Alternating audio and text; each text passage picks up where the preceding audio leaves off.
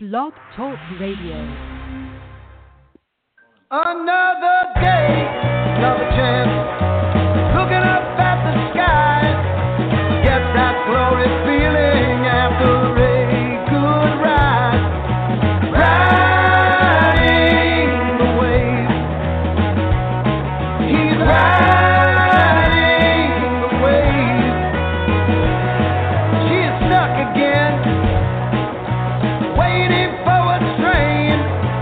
Off to work she goes, how the rent gets paid. She's riding the wave. She's riding the wave.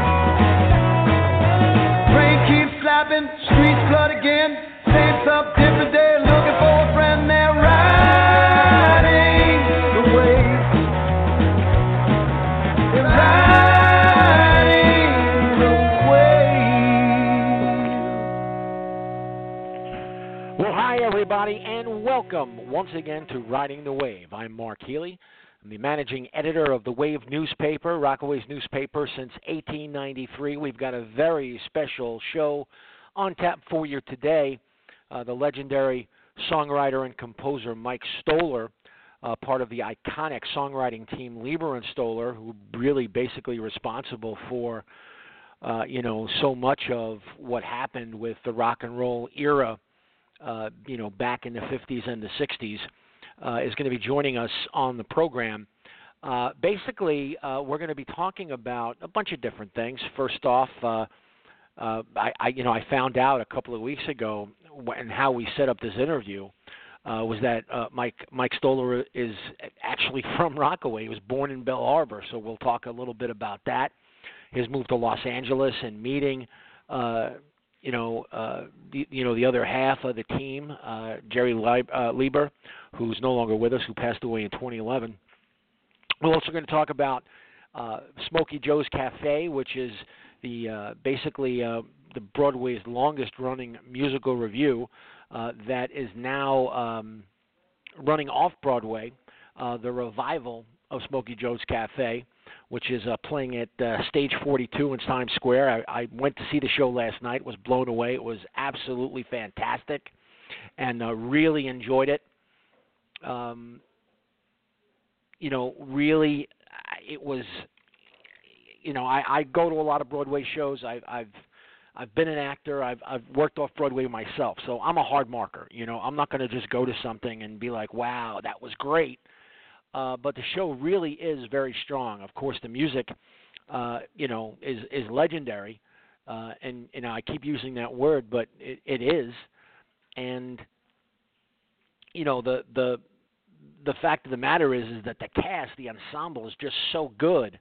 The crowd was into it from the beginning of the show till the end, and they got a standing ovation, and I was certainly happy to be part of that standing ovation for the show. So again, if you are looking for a great time, great music, definitely head out to Stage 42 in Times Square, New York City, to see Smokey Joe's Café. We're just waiting for Mike to call in. He has the number, so he's probably very busy, maybe even writing another legendary rock and roll song. But it's funny because, and I'll ask Mike this when he joins us on the show, I'll ask him this, but what's interesting to me, in any case, about all of this is that when they talk about, the great music of that era, there's a lot of talk about, some of these artists, stealing the music, from other artists, or the different. I always would fight with people who would say, "Oh, Elvis ripped off Big Mama Thornton," or "Elvis ripped off this other artist," when at the end of the day, it was. And I try to, it's very painful to try to argue with people, but Leiber and Stoller wrote all of those songs, and they didn't write them specifically for anyone, not all of them anyway. It's almost as if they came together. Leiber was the word guy, and Stoller was the composer, the person who put together the music, and with words and music together, they created this great catalog, this American songbook of rock and roll music. And what I'm most interested in, for myself, because you won't find a bigger Elvis Presley fan than myself. I love Elvis and love every aspect of his career, but really enjoy, the early part of his career. I really enjoyed that part of his career. And joining us right now on the show is, again, I keep saying it, but it's true, the legendary Mike Stoller. Mike, welcome to the show, and thanks for coming on. Thank you, Mark. Now, what was surprising to me, like I, as a fan of Elvis Presley and as a fan of that era of music, I really always knew who Mike Stoller and Jerry Leiber, who they were, as far as the fact that you guys wrote those songs. What I did not know was that you're originally from Rockaway. Yeah, I was born at Belle Harbor Hospital. That's amazing. And how long did you live here? I lived in Belle Harbor till I was about 4. And so you have a lot of memories. Yeah, I do. I lived at Beach 132nd Street. And it was at the end of the street by Jamaica Bay, and at the end of each street at that time there were just rocks and sand, and it was, each street ended at the bay. There was no road alongside the bay at that time. Wow. Yeah. And I lived between there and I guess the next street was Cronston. Yep. And it was a 3-block walk to the ocean beach. And I moved to Sunnyside in Queens when I was about 4. I actually moved along with my parents. And when did you make the move? When did you make the move to L.A.? At 16, again with my parents. Right. And I lived in L.A. at that time for about 8 years, during which time I met Jerry Leiber in 1950, and then moved to Manhattan for 32 years, and then moved back to L.A. where I reside right now. I was talking to the folks before you joined the show that I actually went to go see Smokey Joe's Café last night at Stage 42, and yes? I love the music. Oh, it was great. It was really, you'd be proud, and I think you'd be proud because not only were the performers, the ensemble, but one performer was better than the other, but they really did some different things. Like they really. It's almost as if they found like the version of the song that they liked the best, and that was what they arranged, and that's how they performed it. It was really good. I absolutely loved it. You should be proud. I am proud. I was there opening night. Flew in the night before and flew back a day later, and I loved it. I was moved, and I thought the cast was phenomenal. Yeah. I agree.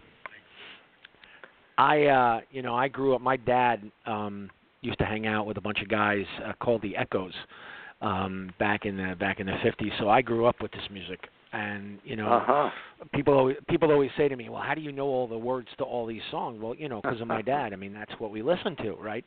So I became a huge Elvis Presley fan, huge. So I knew about you and Jerry, from back in the day. And I've been reading and doing research, and the stuff that I found out, that I found really interesting is that really in the beginning, and correct me if I'm wrong, but in the beginning you weren't really interested in rock and roll at all. Is that correct?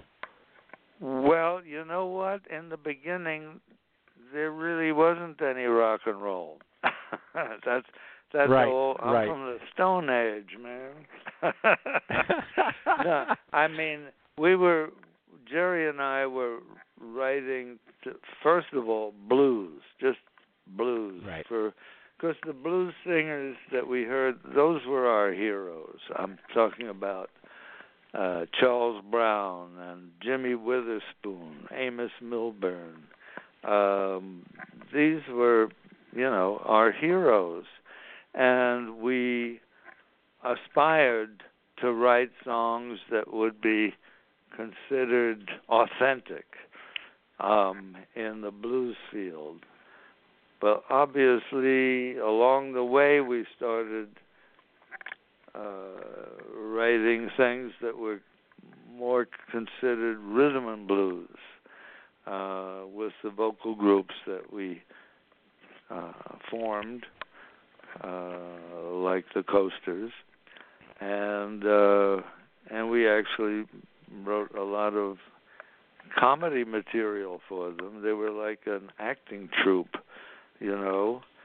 We utilized the different personalities and the different voices to play different roles within the songs.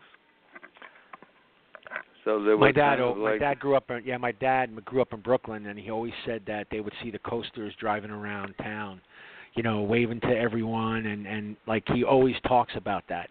How friendly they were and how outgoing they were. And I think I read in an interview that you did that you, whether it was you or Jerry, actually said that the Coasters were your alter ego. Is that something that you remember saying? Or I think Jerry might have said that because it was our sense of humor translated into songs that they enacted on a 45 record. Right. You remember 45 records? Yes, I just turned 50, so I'm no spring chicken either. Oh, you're an old man.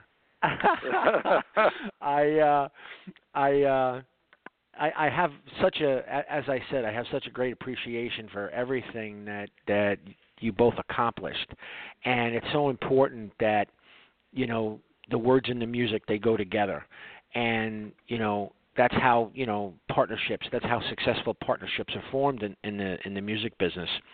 And something recently I was talking about with a friend of mine, and it was because there's this group called the Avett Brothers, and they're two brothers that write songs together and they perform, and they're kind of a cult group that we started listening to recently, myself and my family.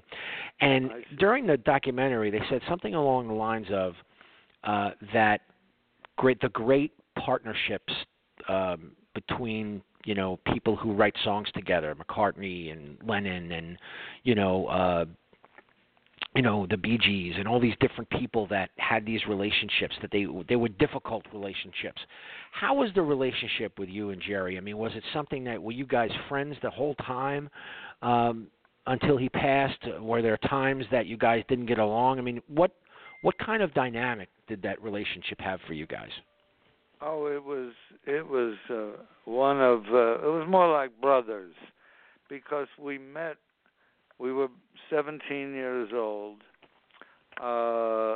We met on the phone, actually.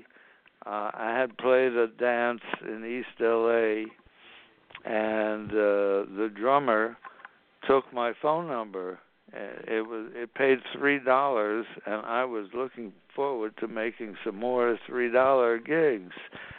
However, the drummer was at Fairfax High School, and he had a friend named Jerry Leiber, and he gave Jerry Leiber my phone number and said that I could write music, which I didn't know that has happened. And I got a phone call from Jerome Leiber, and he wanted to ascertain that I could write music, that I played the piano, or at least that I played the piano at that dance in East Los Angeles, and that I could write notes on paper, music notes.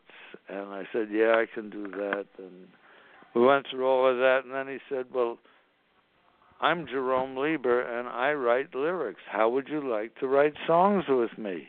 And I said, no, not really. And he said, well, why not? I said, I don't like the songs I hear on the radio, which I didn't. There's back in Perry Como and stuff like that. And he said, well, what do you like? And I was being a bit pretentious and a bit honest. I said, well, I like Bartok, Stravinsky, Charlie Parker, and Thelonious Monk.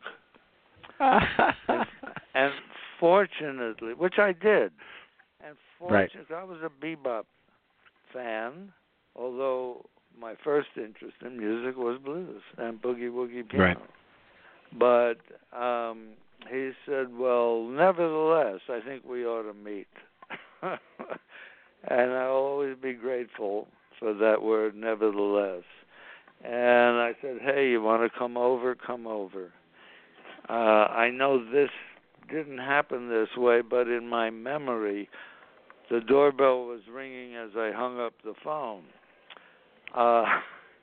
Anyway, he finally arrived at my door and came in, and he had a speckled composition book, with lined paper. And I said, are those your lyrics? He said, yes. I said, well, let me take a look at them. I was being a bit aggressive. And I said, hey, wait a minute. These are blues. These are 12-bar blues. You got a line of ditto marks, and then a rhyming line. That's 12-bar blues. I love the blues. I went to the piano and started playing some blues, and he started sort of singing along, and we shook hands and said, we'll be partners. That was the first time we met, and we were partners for 61 years, yeah. That's amazing. It's amazing. It's amazing because, there are marriages that don't last that long. There are father and son relationships. He had one that didn't, or he had a couple that didn't last that long, and I had one that didn't last that long. But I'm very happily married to my second wife for 47 years now. No, God bless. God bless. I'm sure you get. I know. I don't have to say. I'm sure. I know that you get questions about Elvis Presley all the time. You get questions about, what was he really like? Well, that was I'm gonna say, what was he really like? Of course. Well, like everybody else, the people have multiple aspects to their personalities. Sure. I can just say that in my experience with Elvis, we met him after he had done Hound Dog, which, as you probably know, was written for Big Mama Thornton and became a number one R&B record in 1953. And Elvis's record came out in 56. And then the music publishers who kind of controlled Elvis Presley music asked if we had anything else. And Jerry remembered a song we had recorded with a duet. Actually, they had been in a gospel group, and we recorded them, and they did a song called Love Me. And which I love. We submitted it, and they said Elvis loved the song, and he recorded it. And then we wrote a song for a movie called Loving You. After which, they gave us a script to a movie which was titled Ghost of a Chance, and we wrote 4 songs for that one afternoon in a hotel room in New York, and they changed the title of the film to the title of one of our songs, which was Jailhouse Rock. Right. And he wanted to meet us at that point. And he was out in L.A. recording stuff, and he wanted us to be at the studio when he did the 4 songs that we had written for that film. And we hit it off right away. I mean, he was super polite, and we found out that he knew a lot of stuff about the blues that we didn't assume any of the white kids knew. And the one thing we had to do is to say to him, Elvis, I'm Mike, and he's Jerry. Don't call us sir. He was a very polite Southern boy. And I got to know him a bit more because through one thing or another, I ended up playing the role of the piano player in the movie Jailhouse Rock. Yes, and so yes, I recall.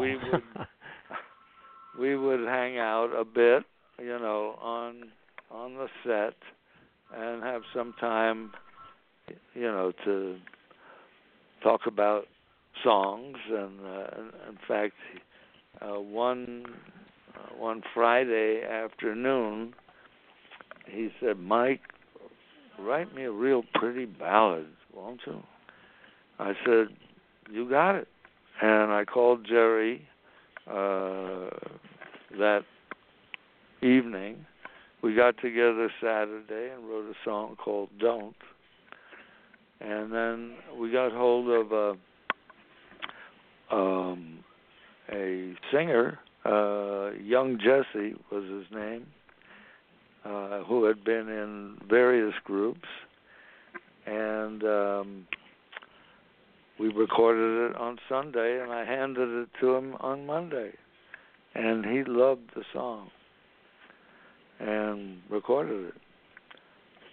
That's a great song, and I'm particularly grateful because I sing that all the time. Well, I sang it all the time to my kids when they were babies.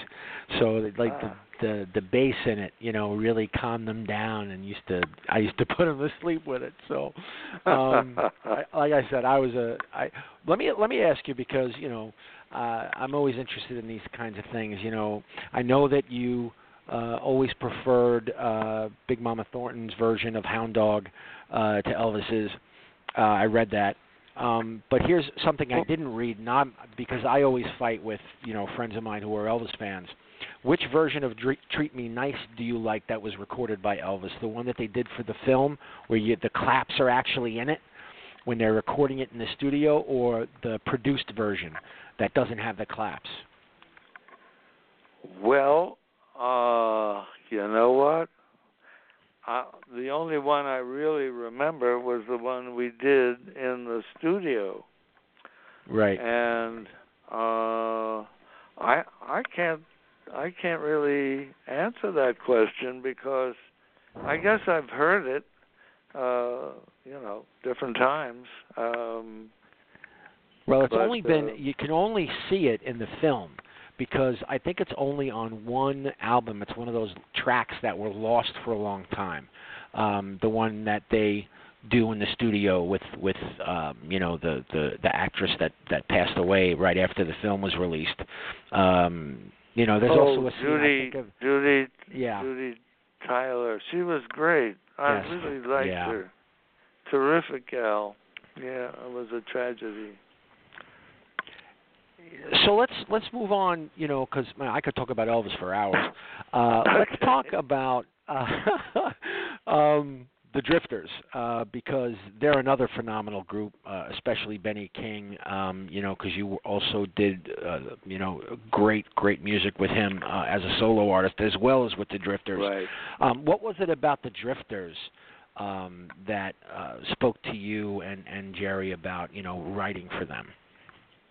Well, the first time we wrote specifically for the Drifters was before. It was an older group, an earlier group. It was after Clyde McPhatter, but I think it was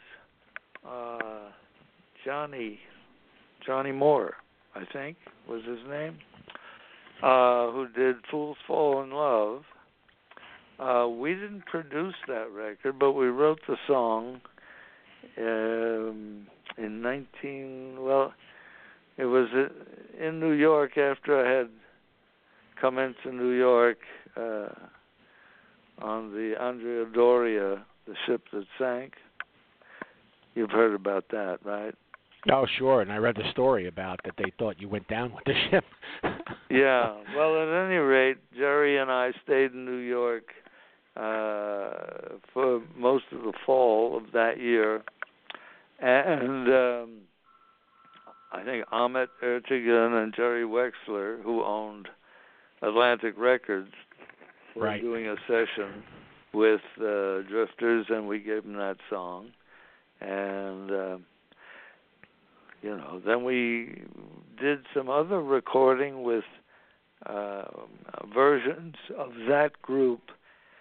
And then apparently, sometime in the late 50s, there ceased to be a Drifters, and the management of the Drifters were advised by Atlantic to say, we haven't had a Drifters record, we needed Drifters. So they grabbed a group called the Crowns and said, poof, you're the Drifters. And they became the Drifters, and of course, one of their lead singers was Benjamin Nelson, who became known as Ben E. King.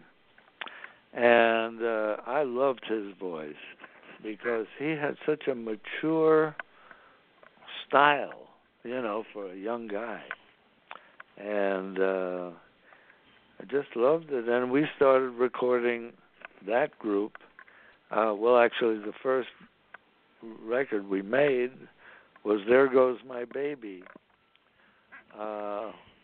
in which we got the idea that it needed something different, and we put in some strings, some violins, and a cello.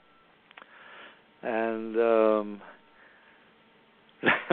the guys at Atlantic, that is Ahmet and Jerry Wexler, heard the record, and Jerry Wexler specifically went crazy. He said, what are you trying to do?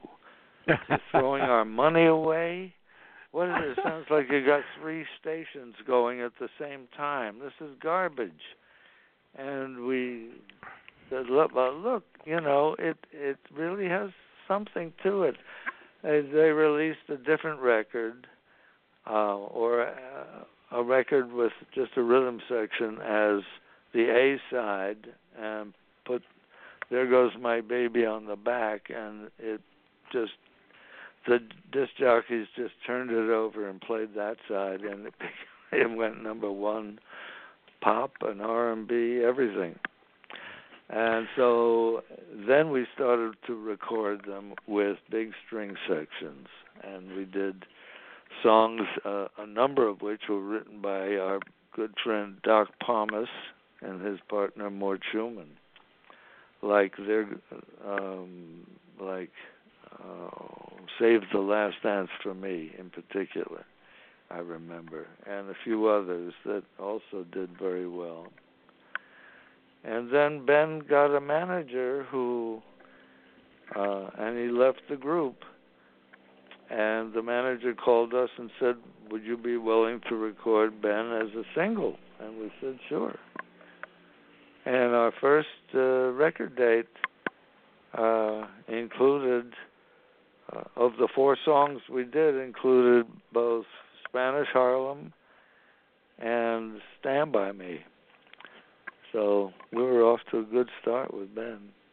Yeah, and and Stand By Me would be recorded by John Lennon, and I remember, and we're going to lose the live audience. I just want to let people know that you can hear this interview in full in just a few minutes after we're done. But I just want to let people know if we cut off from the live audience, the podcast is being recorded and you can hear it in full. You're just a kidding. few minutes. I didn't know this was live. Oh, it's live. That's the way I do it. Okay. That's, I grew up in radio, working in live radio. So I like to do it live. Okay. Yeah, I'm a big fan. In fact, I'm going to send you the link. The opening song of this podcast, Mike, is called "Riding the Wave," and I actually wrote the words. I wrote the lyrics to great. it, and this great musician, local musician in Rockaway, Walker Hornung, he plays the guitar on it, and Fred Klinger is also the backup vocals. I believe he plays the drums, and Walker is the lead singer and the guitarist, and he wrote the music with Klinger. So I'd love to get your feedback, and be harsh if you have to, but for me, this is a thrill for me because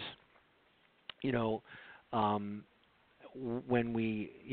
Mickey Gilley, this is, I guess, the first time I actually did research about songwriters was when Mickey Gilley's version of "Stand By Me" made it to I think it was number one on the country hits, but it was in Urban Cowboy, country charts. Yeah. And Good record, I remember too. looking it up, and I'm like, wait a minute, there's another version of the song? Like that was the first version I thought that there was. I see. Yeah, so well, I mean, that must be a thrill to hear so many different versions of the song, even the ones that you don't like. Well, I like almost all the ones that I remember hearing, but I was particularly thrilled to hear at the royal wedding with Meghan Markle and Prince Harry, that she chose that song, and a wonderful choir in England, the Black Choir, performed it, and it was so beautiful, and it was lovely, and it was great for that wedding, and I was knocked out by that. Yeah, my wife made me get up and watch it, so I actually did see it as well, and I actually enjoyed it. I at first I was like, why are you waking me up? And then, when we watched it, I had the same feeling, that how beautiful it was and how special it was. And look, I can't thank you enough for taking the time to, share with us and, your career, and, half an hour isn't really enough to justify, what you and Jerry brought to the table, and basically changing the face of American music. So I want to thank you for your generosity. It's been a pleasure to talk to you and to reach out to your live audience, which I wasn't even aware of. Well, I hate that you didn't know that, but I did let them know that we recorded live. So. Great. I'm happy that you're rolling with it. And, I just really feel very privileged to have the opportunity to talk with you today. Thank you so much for coming on the show. Thank you so much. Thank you. And that was the legendary, bye-bye, Mike, the legendary Mike Stoller. Just very gracious of him to join us. Just like I said, I could talk to that guy for hours about music and about just all the different artists that he's worked with, and just amazing stuff. But again, if you get the opportunity, head out, go see Smokey Joe's Café. It's currently playing, as I said, at Stage 42 in Times Square. It's fantastic. You just go to the website, SmokeyJoesCafe.com, and they'll give you all the opportunity, all the availability of the shows, and you get tickets. And it's a great theater, too. I don't know if you've ever been to Stage 42. I've been there several times. It is a great space, and it's a perfect space for this kind of a show. And like I said, I went last night on a Monday night, and the crowd was into it. They were enjoying it. And like I said, they got a standing ovation at the end of the show. So trust me, if I'm standing up and giving somebody an ovation, they have to be good because, you know, it's just, like I said, I'm a hard marker, and I really, really enjoyed the show. So, again, I want to thank Mike Stoller and everybody from Smokey Joe's Café for the availability for Mike today. Really want to, you know, thank him and the rest of that team for making this show possible. And, again, you know, we've got a lot of podcasts coming up, and you can now get us on Google Podcasts. Just download the free app on at the Google Play Store for Google Podcasts, and you can listen to the whole shebang here. Riding the Wave has been on for the last, 4 years, and we've got over almost 30,000 downloads at this point. So we really want to push that and invite you to take part. We've got some interesting podcasts coming up. We're going to talk to Assemblywoman Stacey Pfeffer-Amato next week about her re-election campaign, and lots more stuff coming down the pipe.